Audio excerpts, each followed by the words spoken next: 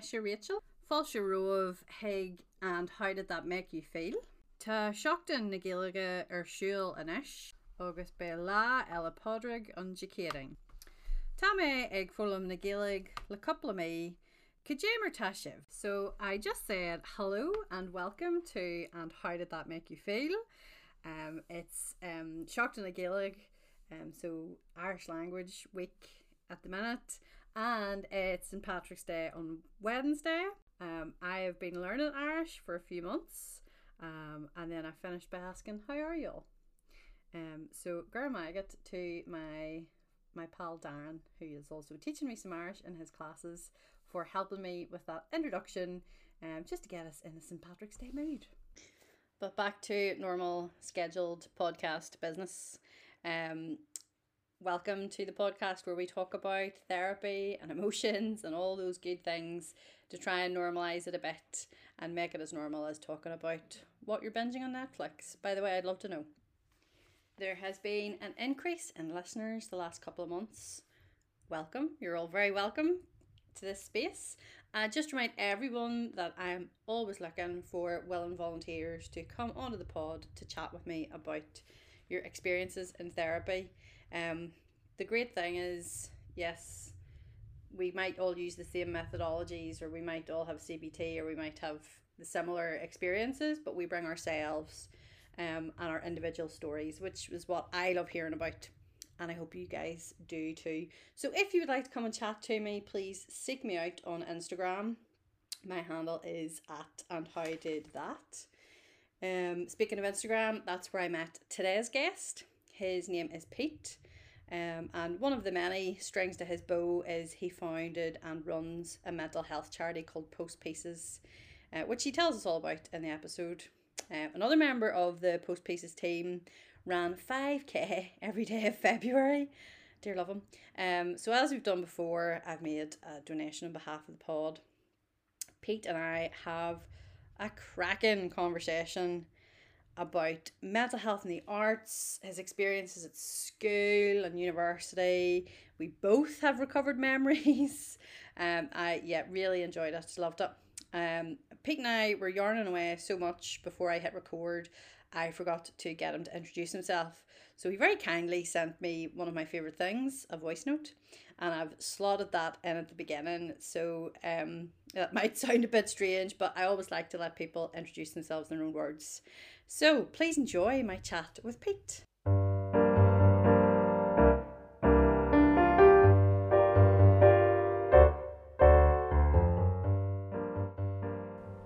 Hello, my name is Peter Heenan.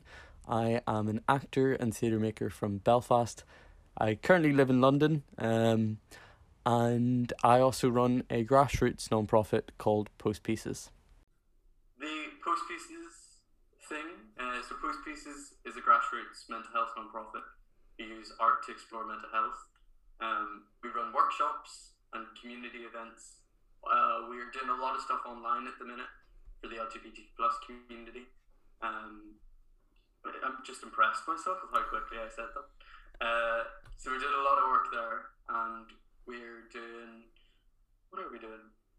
We're commissioning artists, so I'd say check out our Instagram. You'll get to see some really cool art being made that we're hopefully going to be distributing across Northern Ireland pretty soon. What's your handle? That's good. At Post Pieces. The company, originally we were called We Were Pieces, and then someone already had that handle. So it's Post. No, but that's quite nice, like, because they're postcard sized, and you know. Oh, that was I got really carried away with the name. There's a whole story there of like post after you've been in pieces. A piece of artwork, a piece of you. Don't trust an artist to come up with a title. It's ridiculous. No one notices. Oh, yeah. As long as you know, that's the important thing. Here we go into the beginning of the recorded episode. Thanks. Pete, thanks so much for joining me this evening. Cheers for having me. Great. Well, we'll not beat about the bush. We'll get straight in. Do you want to tell me about the first time you went to therapy? Yeah, sure. First time I went to therapy, funny enough, actually ended up on the front page of the Belfast Telegraph and local newspapers. Oh, right, okay. Um, oh, cringing thinking about it. So the first time it wasn't my choice. I I went to school at a time when we got a new principal and it was very tense and there was a whole bunch of industrial action and I was head boy and I'm not a shrinking violet. Mm-hmm. So there was this dispute and I wrote an open letter about the problems because I had nobody teaching me A levels. Mm-hmm. I was extremely stressed. Would spend most of the day no teachers. So I wrote an open letter to the local newspapers explaining the situation. And as part of that, there was a line, "I'm in counselling due to stress," which hilariously became a headline. So it was about, I think the first time I went to counselling was really just this stress around exams and A levels and not having consistent teachers for the subjects. But yeah, front page, that was an embarrassing moment. Yeah, I mean, how was that at that kind of age for your peers to know that you were seeing a counsellor? Never mind the whole readership of the Bell Tale. Yeah, that is the funny thing. I've never been quite quiet about it. I remember I didn't really know I was getting counselling. Right. So it was just that you need to see this person in this room at this time. And I was like, okay.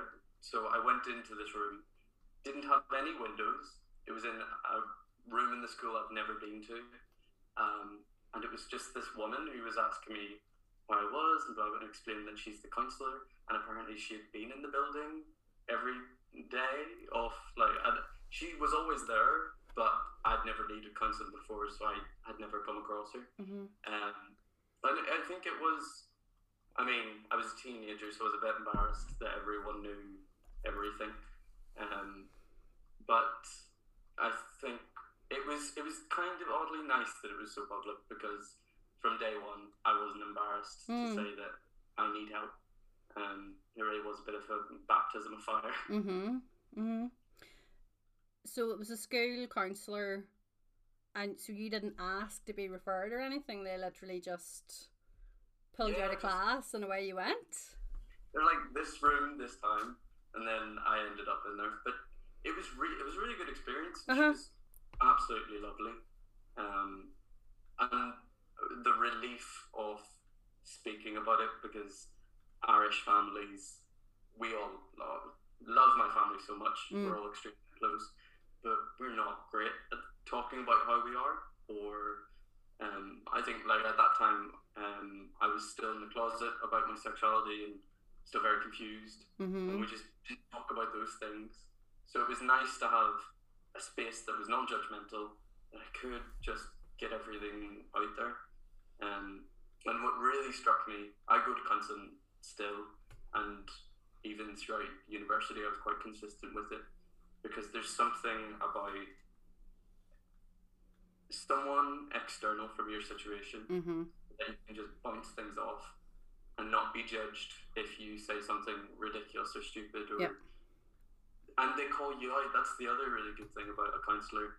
If you have a good relationship with them, and it is a bit like dating, you need to find the one that fits, but they'll call you out if you're overthinking something, or they'll point you towards a pattern that's appearing. So most of the time with my counselling, it's just been, oh yeah, of course you're right. Yeah. Or it's that thing again. I hate that feeling. Like, no. So every time I go, I'm like, I know myself so well, and then by the next time I end up repeating the same behaviour, and I'm like, I thought I was over that. I thought I cured that. I've said that so many times to my counsellor. I'm like, are we back here again? Did we not? I thought we had dealt with this. And I think that's it, like that mentality of kind of one step. I've done this now. Like I've done my counselling session, so that's solved and done. But it's not as cut and dry as I want it to be.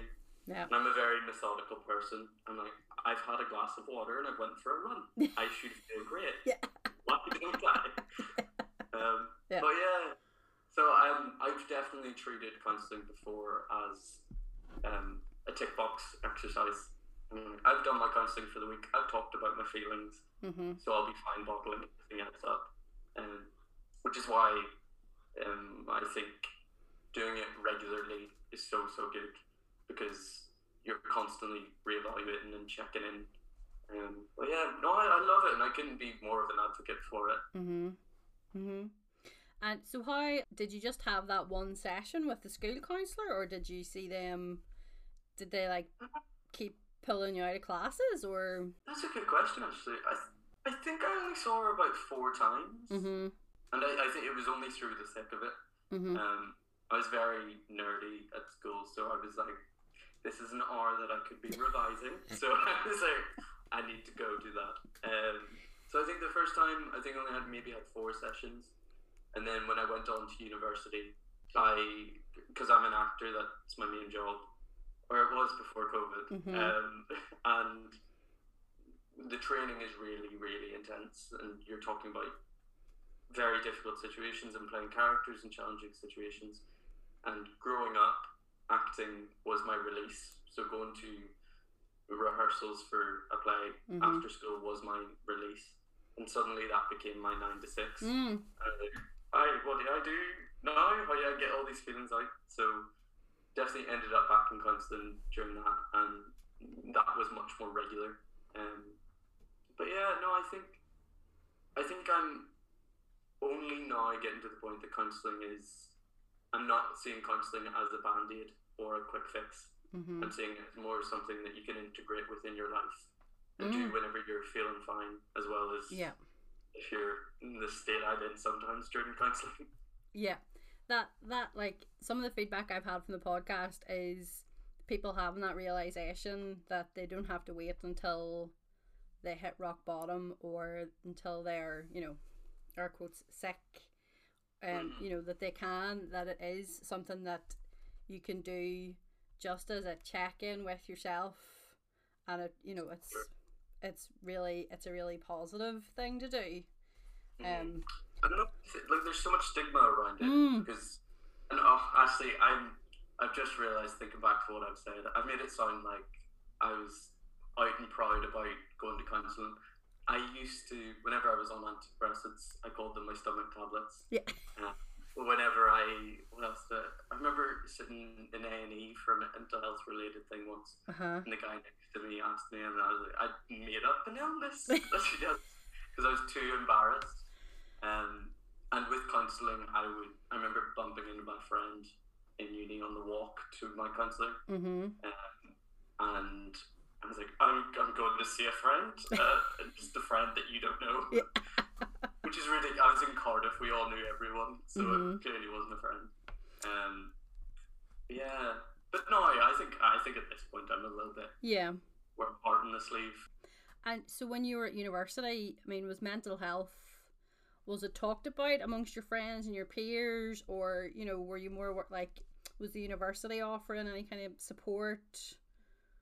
They had the counsellor, which was great, and I was so thankful to be able to access free counselling at that time, because being a student, you don't have a lot of money,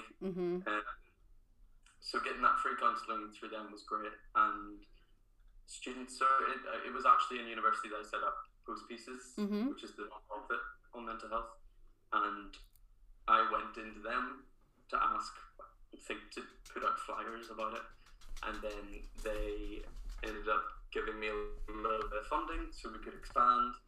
And then by my 3rd year, we had mental health stations in the SU permanently. So I think I worked with the college, and like even last week I was back doing a mental health workshop for their current students online. Brilliant. And they're doing a really lovely project at the minute, on kindness, where they're giving people a tenner, and they're just saying, take this £10 and do something kind for someone, and that could buy someone a bouquet of flowers, or it could be use this money to buy materials, to make crafts, to sell, to make more money for a charity. So I've got to admit, credit where credit's due. They're really, really pulling their weight. Yeah, I think mental health is just, I mean, goodness, it's how many years since I graduated? 11, 12. But it just, mental health seems to be much more, as much as there still is a stigma around it, it does seem to be more widely acceptable to talk about it in broad strokes, or you know, in broad kind of terms, especially at kind of universities. They're much more kind of clued in to trying to offer the support. Definitely, and actually you've reminded me, we started, Post Pieces started with the phrase "make art, not flyers." Because I was sitting in the Students' Union and there were flyers on a table in the SU and about like wellness tips and all that sort of stuff. And I was too embarrassed. I needed help, and I was too embarrassed to go and get the flyer because people around would see me picking this out and be like, again, me overthinking that they would notice. So I was too embarrassed to go get the flyer. And then when I finally did pluck up the courage to get it, it just ended up in the bin by the end of the day. Flyers aren't something you hold on to, which is why we started with the idea of make art, not flyers. So a post piece is an A6 postcard with a piece of artwork made by someone on the mental health. And then on the back of it, there are helpline numbers, handwritten advice from the person that made the artwork. And the idea is that that's something that someone's going to keep. And we would hide them in public places. So in library books, sure, librarians hate me, or in cafes. But the idea is that someone's going to find a piece of artwork, they're going to keep it maybe on their wall because it's a bit novel. And then if they do need a helpline number, it's in their home already. So that was our thinking behind it. So was that you and some classmates that did that at university, or? It was literally just me. It's a lonely wee operation. We've expanded now, thankfully. There's a team. But at university I would rope my friends in when we were doing events, or rope them in whenever we were doing an exhibition or something. But I do remember on Valentine's Day I held a self-love, love yourself workshop, and nobody showed up. It was just me on Valentine's Day surrounded by paint. I was like, oh. So yeah, no, it was quite lonely in the start. Bless your heart. Sometimes no, that sounds like a particularly painful and ironic event, holding a Valentine's Day workshop and nobody turning up, but sometimes those kind of experiences in our early kind of formative years can really stand us in good stead later on in life. Yeah, having those opportunities at university to try things and start things, and things fail and it not really be a big deal, whereas you get a bit older and starting something or failing at something just can if you haven't had those like failure experiences, really feel like the world is falling down around you just because something hasn't quite gone your way. That's exactly it, and I think I am no stranger to failure. So many things, like we've done workshops where nobody's came, or I've tried something just even across in my personal life, my professional life. I do think it's really healthy to fail and fall flat on your face and do it publicly, because it just, I don't know, toughens you up or makes you stronger. Not in that horrible tough love kind of way. We should all be nice to each other. Yeah. I've learned so much from those difficult times. Yeah, my counsellor talks a lot about your window of tolerance and like your resilience levels, and I think those kind of things that don't go your way help expand your window of tolerance, help you grow and stretch your resilience. And you might not see it at the time because you're in the thick of it and it feels terrible and you feel like shit. But then when you look back, you're like, oh well, I can cope with more things now or deal with things a bit better because I've grown and learned from those difficult experiences. Yeah, I think that's such a good way to look at it. I've not thought about it as like a window of tolerance, but that's so true. It does build up. Yeah. And I think the knockbacks, we might need to edit this. I've forgotten what I was going to say. Window of tolerance, knockbacks. It's gone. It's gone. It's gone. I'm sure it was great. It's gonna be really insightful. Was it window of tolerance? Think next question. Well, now my mind's going blank as well. Here, talk about failure and. This is healthy. Keep this in. Yeah. We all mess up. Moving on from failures. So like when you were at university, and seeing a counsellor, like, did you have many friends who were also seeing counsellors, or did you kind of feel like, was it quite isolating, or? I think looking back now, I know that I had loads of friends that were seeing counsellors. Mm-hmm. At the time, I'm not so sure I knew about it. I don't think the conversation was normalised amongst us at that point. But now, I mean, maybe it's the group I'm with. I'm with a bunch of actors. We're all very emotional, kind of creatures. So I think amongst my group of friends, we're very, very open. But even with my family now, it's quite open, and it used to not be at all. So I do feel that shift. That society is moved in the right direction. But of course, it's not everyone, and I forget that there are, especially when I work with young people, I think, because I've moved on and I'm so open with it, everyone is. Whereas whenever I work with young people, I see those kind of traits that I had, and I think it's a process. I'm not sure if we'll ever get to the point that everyone's super okay talking about it all the time. Yeah. I'm not okay talking about it all the time, but I think we're moving in the right direction. I think media, the representation of mental illness and pure mental health in the media is so much better than it was. Yeah, definitely. I mean, when you were 17, 18, before you'd had any kind of counselling, what was your idea of what counselling or what mental health was? I thought that's for... well, this is so bad, but I thought that's what crazy people did, or I thought that's what...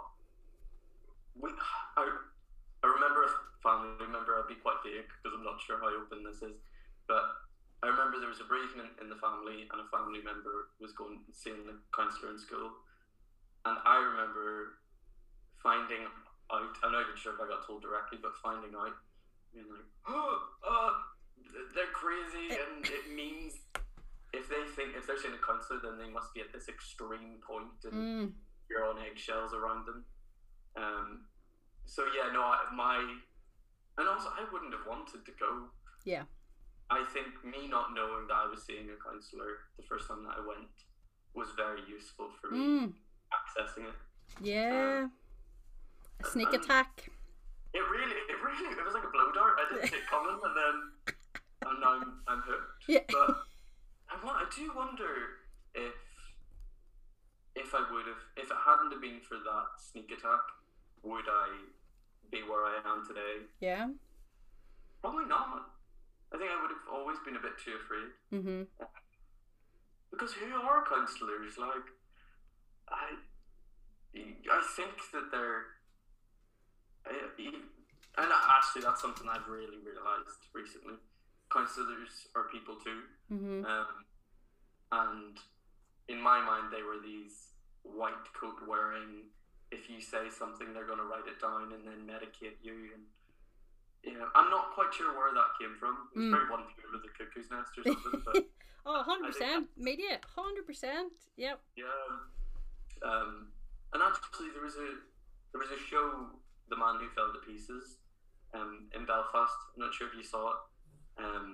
It was part of the inspiration of both pieces, Mm-hmm. and it was about a man literally falling apart. And I remember going to see that with my parents, and after that conversation, I was walking the dog, and my dad was talking about his mental health, and it amazed me how art could spark that conversation in someone that wouldn't talk about it. Mm-hmm. Which is why, obviously, with the work I do with both pieces, I think art and media is such a great tool for sparking these conversations. And it's immeasurable. Like, we can't. I do a lot of like monitoring forms and effective evaluations and all that stuff. But I really do believe art has the power to affect change that we can't feel or we can't measure, but Yeah. we feel it. Yeah. We know it. I've seen it. Especially that conversation with my dad about mental health. And that was all sparked from a play. Just in Belfast that we went to see out of the blue. Yeah. Absolutely. Anything creative, anything like art orientated, can be a vehicle to have those conversations that you could sometimes you can't just turn to somebody and say, let me talk about my mental health. It's an excuse. Yeah. That's something with. So we don't do art therapy. I'm not an art therapist. Mm-hmm. We do community workshops on mental health. Yeah. So, and I remember I was doing one with a group in Hollywood, and it was a bunch of young people, and I couldn't go that night because I was working, so I sent someone else to my place, and they came back, and were chatting to me about it, and they said it's not about the art, like what they're making does not matter. Mm-hmm. Their hands are busy, so their mouths open, and they're speaking and saying things without realizing. So kind of like that sneak attack, it's the distraction method. But yeah, and I love working with young people. I think there's so much potential, and seeing how much young people are taking control of their mental health support. There's a group whose name I can't quite remember back home, but it's a bunch of young people who came together to petition for better mental health services. And I was like, I wish you were my friends when I was that age. Oh, absolutely. Like, certainly when I was at school, there was definitely no school counsellor in my school. When I was teaching, the last school I taught in, there was a school counsellor, but it was a rough school, so that even then in my kind of early 20s, it wasn't something I wasn't kind of thinking, well, every school should have this. Every pupil should, like, this is what your, PSHE or whatever the equivalent is now. Like, this is these are the tools they need to be taught. Not flipping citizenship or, well, no, citizenship is very important, but. Is it though? I do remember doing learning for life and work in school. Yes. Learning the most ridiculous things. I'm like, why do I need to know that? When I grow up and actual things, like if you're having a bad day, what do you do? Yeah. And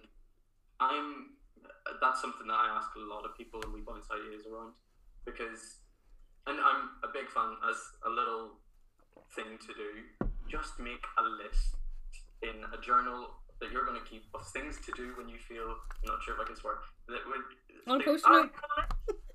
But it really, like, because it gives you a roadmap out of feeling grim. Because when I'm down there feeling grim, I don't have the brain power to pull myself out of it. So if I have a list, then I'm just like, all right, first thing I need to do, go and drink a glass of water, do some breathing, do this, have a bath, I can work through my list rather than be like, I can't see any way out of this. Yeah. And that's how you spiral. When there's no way out, and that kind of despair sets in. And I am so guilty of it. If I feel bad, everything's bad and everyone hates me and the world is out to get me. When in reality, if you just take a step back, and that's what those things like taking a bath or having a glass of water or going out for a walk, they give you time to get a sense. And I'm a big fan of sensualness, using your senses. So, like tasting something and being really mindful about what it tastes like to root yourself. And I do think I'm very lucky because being an actor, all of the breathing exercises that we do, or things to calm down your nerves before you go on to do a play. Yeah. No, I just took that I was doing since I was no age when I was doing plays, took that and just applied it to normal life, and the change is just profound. I get really nervous, and I found lockdown has exasperated this when I speak to people. So I just do what I would do before I go on stage sometimes, and it really chills me out. Yeah, find the things that work in other aspects of your life, and sometimes it takes somebody else to like help you join those dots up. That those tools you can use whenever. You know, you don't have to. That's not just boxed off for that one aspect of your life. If something is beneficial to you, you can apply it whenever you need to. So, and you said you're a musician. Do you have like a pre-performance ritual that? No, not really. So I would do a lot of choral conducting, well, previously, and working with choirs, and that doesn't make me as nervous. I was thinking about this the other day, actually. At university, when I went to college, I went as a pianist, and I hadn't thought about this in years, and had a recovered memory of my Christmas recital in first year, playing some Bach or something, and just stopping halfway through and turning and saying, I can't play it, I can't go on. And whereas when I was at school, nerves never bothered me, playing away, not a bother, and then going that change of environment of going into music college and suddenly being a little tiny fish in this massive pool had a big impact on my like performance nerves. And then I play a brass instrument as well, and I swapped after 1 year of being really quite miserable playing the piano, and swapped to brass and was doing quite a lot of singing. And that I very rarely would feel nerves with that. I think because it's all breathing based, like I have to be able to breathe well to make a half decent sound. But definitely like playing the piano still would make me very nervous. And I do some silly things like you can do some stuff with your ears that really helps with nerves. Like if you squeeze your ears for like, is it 30 seconds or something? Okay. And then it brings all your senses to your ears. Or another one, if you focus on your big toe. I love this is really similar. I've not thought about this at all, but you saying about your big toe, I have a technique. If I'm on stage and I feel tense and nervous, I clench my bum really, really tight, and I think it was Laurence Olivier rumored that he did it.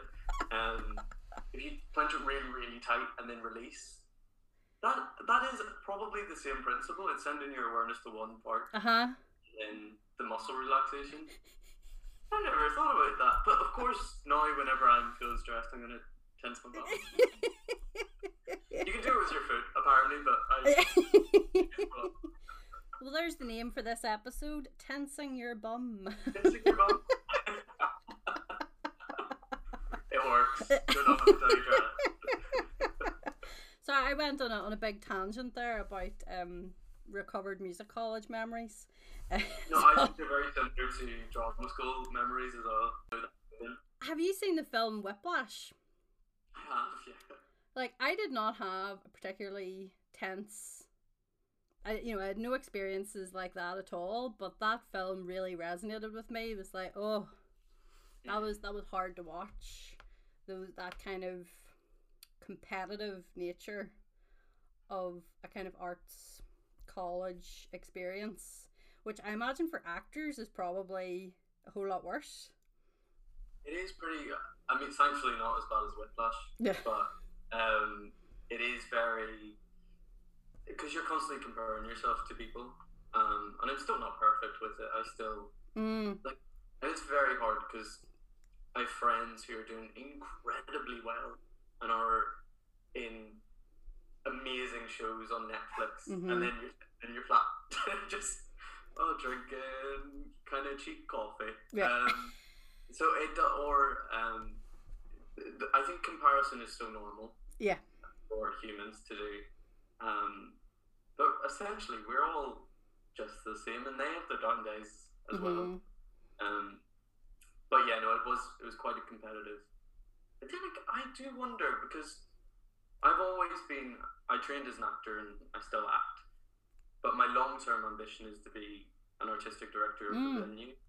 Lovely. I take so much joy from planning things that people come together and creating an environment that's welcoming and warm. That's what really kind of keeps me going, or I find really exciting. So when I get to work with directors who are extremely collaborative and make a lovely environment, I work so much better. Yeah. But sometimes you get, as an actor, you're at the bottom of the pecking order, so you can be cast by someone who creates a very toxic environment. And I found that I just make a few little things that I make the changes myself. So I'm not to give away names or things, but I've definitely been in rooms that have been quite toxic, and I have a technique of just glazing my eyes over if someone's shouting at me, and then but it really works. Yeah. Or kind of having a mantra in your head that will get you through while someone's being horrible. It's unfortunate, but it is just the reality of it. Yeah. The buy-in, they'll take on whoever's around them. But do you find, as an actor, like, I know there's been a big increase in the kind of musicians, like mental health charities specifically for musicians. You know, is there much kind of focus on support for actors' mental health, especially during COVID? Oh yeah, we're all unemployed and we're all skint. But it is true that really does knock your confidence. Whenever I saw something about a poll of, it was, jobs that we found out aren't essential during these lockdowns, and artist was on there, of course. And we're all listening to music, we're all watching shows on Netflix. There are incredible dramas, like, you just need to watch It's a Sin to see drama being used for social purpose. Yeah. Like, more people were tested, I think, in a day for HIV after It's a Sin was launched than in the entire week of National HIV Testing Week the year before. Yeah. The art has so much power. Massively. And it is very disheartening whenever you see Arts Council budgets being cut. I've totally forgotten what the question was. Do you think, is there much like mental health support for actors? I don't know how I got up into the Arts Council cuts, but yes, there's a beautiful charity, Industry Minds, and they offer really, really affordable counselling for actors, and then back home, Tinderbox do a lot of work. I know Bruiser Theatre Company, the company I work for, we're doing addressing mental health through drama sessions. So I think there is a lot of support, and the industry's really waking up. Like, even things, normally if you audition for a job, they don't tell you if you haven't got it most of the time. You're just left in this limbo. Dangling. But that is changing, and Equity are doing a great job of fighting for that. Because I find myself in like not knowing that I haven't got a job until I see someone on TV Oh. playing the role, and it's just that limbo. I love structure and I like to know what I'm doing. Yeah. But yeah, no, I think the industry's changing, and there are definitely so many more charities. Like Post Pieces is me, who's an actor, Oren, who's an actor, Ro, who's an actor, and we have a volunteer who does our social media every now and again, who also is an actor. Mm-hmm. And that wasn't intentional. It just happened to be. I think actors have a lot of empathy. I think that's the one. If we have anything, it's we feel a lot of things and we care a lot about other people. So I think there's a lot of change, but it's coming from the ground up, rather than the top. Yeah. There's so much still to do. But to pull us back to talking about counselling,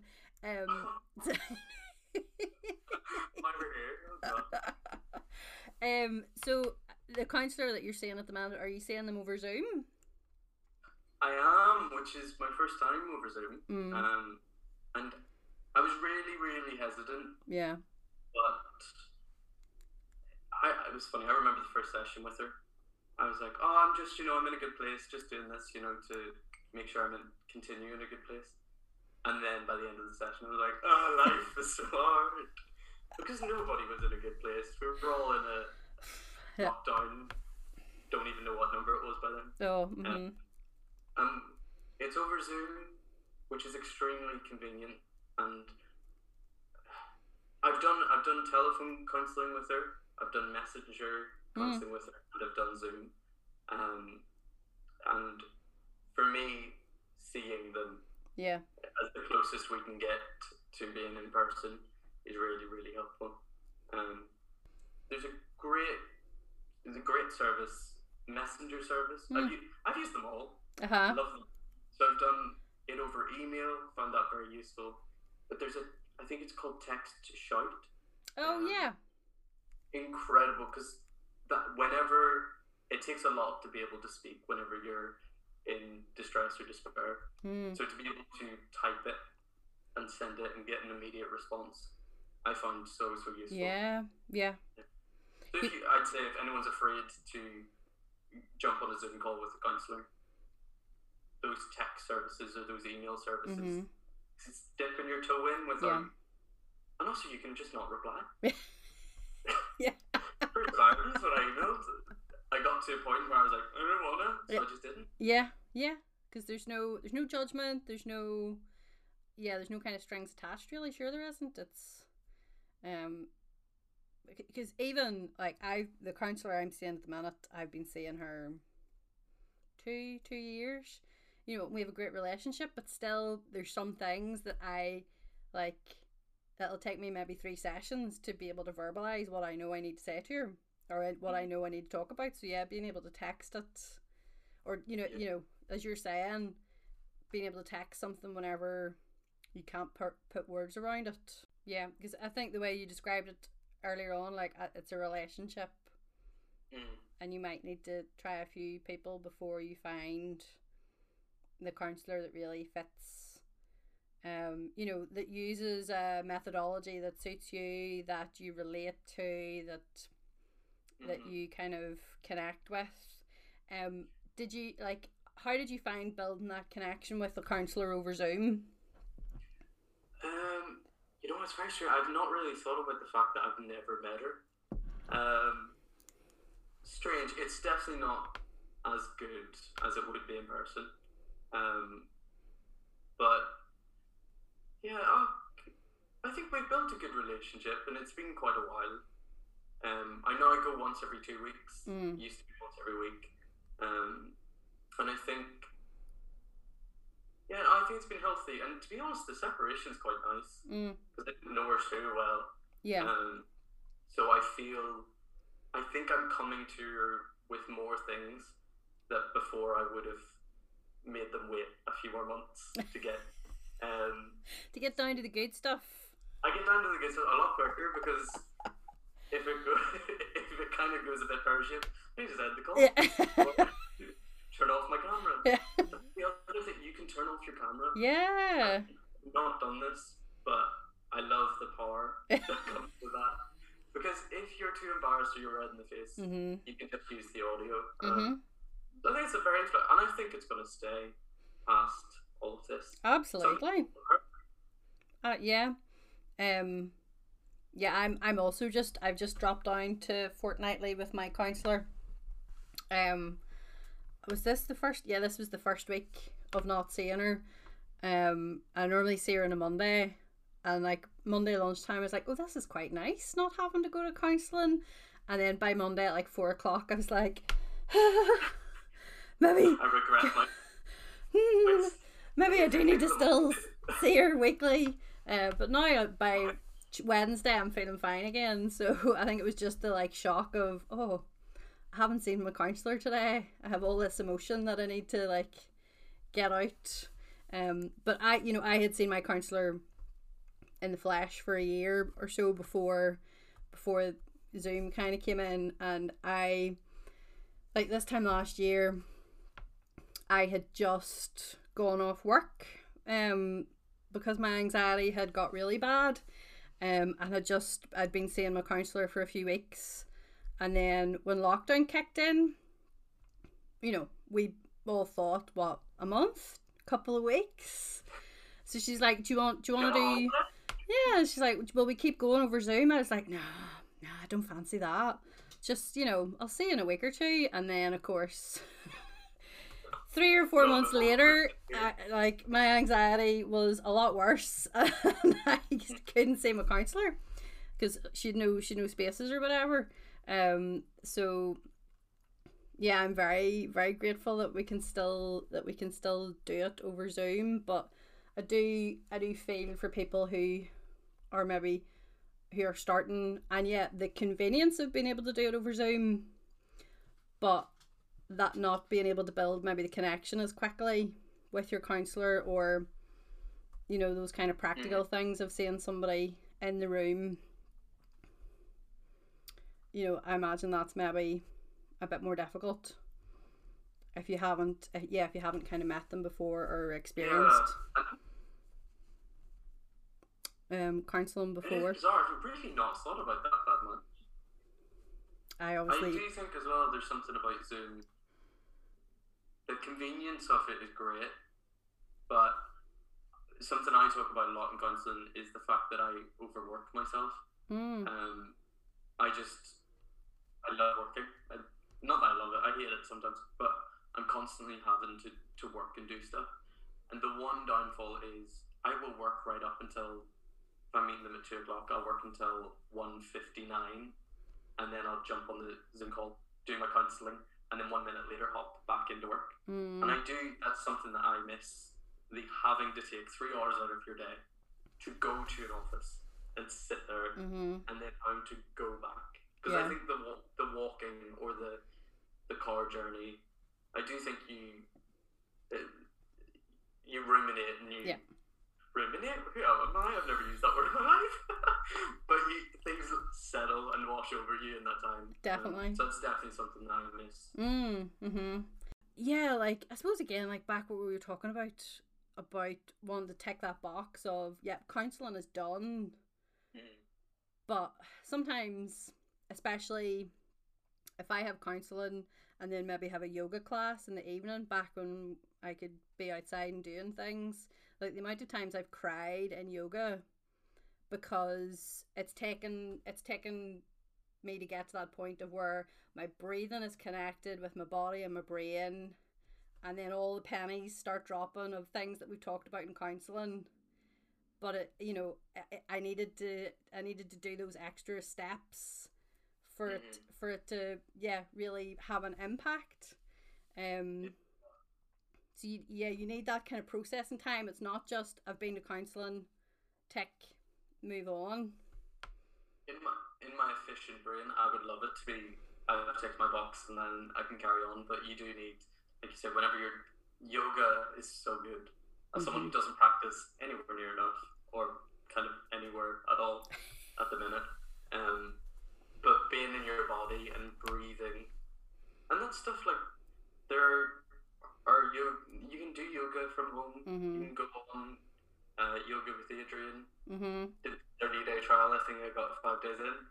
like even a little bit Yeah. is quite nice. Oh, absolutely. It all helps. Definitely, and it's about also. I do think there's a big thing about taking time for yourself, and I think that's what counselling is for me. It's a time where I don't think about anyone else, and I can be selfish. Mm. And it's really, I don't know. There's something we don't do that a lot, and I think I'm sure you know from working in the charity sector, you're constantly thinking about serving the needs of other people. And no one really. I do have a story. I've totally forgotten about a repressed one. Oh, great! Yeah. It was it was quite recent. It was over Christmas in retail, and I work on Oxford Street, which at Christmas during a pandemic was a lot of fun.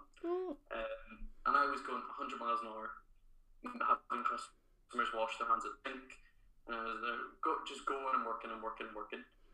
And then someone came up to me and asked me if I was okay. And I mean, I went from being fine to in floods of tears and having to run to the back. And I do think we're not great judges of how we actually are. At that point, I was clearly not okay. And then whenever I talked to my counsellor about it, we, between us, figured out why. And to anyone else not in my situation, at that point I was working 7 days a week, and I was starting at 7 a.m. and then going home, starting my other job, doing that in the evenings, and then back in at 7 a.m. It was so obvious from her perspective that that's not sustainable or healthy, and that's why we call our breakdowns our breakthroughs. Oh, and that's why I call that breakthrough. But yeah, I do think, but I wouldn't have noticed. I probably would have kept going on that vicious cycle had it not been through counselling the next week. Yeah, to unpack it and untangle it all and straighten it all. My nature is I would have dried my tears and got back out and sold more soap. That's just kind of how I deal with things. Yeah. So someone calling me out on that and being like, no, that's not sustainable. And are there any kind of strategies or tools that you've learned from counselling that you still, that you find helpful or that you still use? Loads. A big one is journaling, scribbling, and I'm not an artist. My drawings are horrible, but I think there's something about having a Sharpie or a pen and just carving into paper. And it doesn't have to look pretty. It's my journal is my space. No one else reads it. So I say things, and then it's on paper, so you can go back and look at it. You can even read. Not all journal entries are horrible either. Some of them are me having a great day and documenting it. So then whenever I am feeling a bit bad, I'll go back and I'll read that page because I'm like, oh yeah, do you remember that day? So I think journaling is my main one.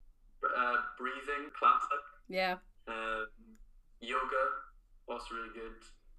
And I need to stress because my friends are going to listen to this and be like, you do yoga. I really don't. I'm really bad at it. But when I do, it's great. Or going for a run like I do maybe once a month or once every 2 months.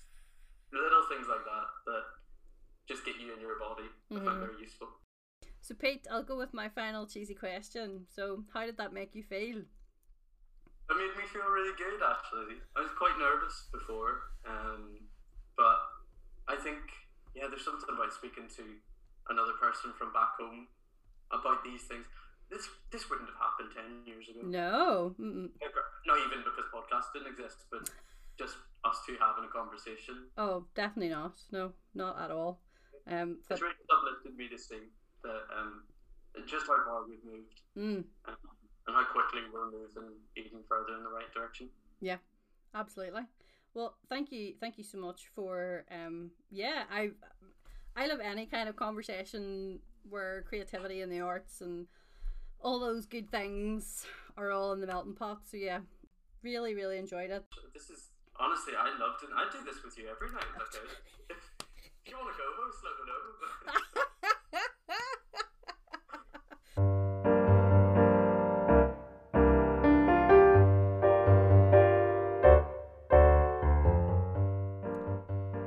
can tell how how much I enjoyed that conversation. So Garmaya get Pete for giving up your time and sharing with us all your experience. I'm afraid I don't have time for my usual pod and book recommendations, so find me on Instagram and I'll maybe put them up there during the week, and check out Post Pieces, see what they're doing. They're running loads of really great workshops and sessions. Well, most of them, near all of them, are free, so check them out and support them. But until I speak to you again, mind yourselves, Gurmagat for listening, and I'll speak to you all soon. Bye, pod friends. How did that make you feel? How did that make you feel? How did that make you feel? With Rachel Bauer.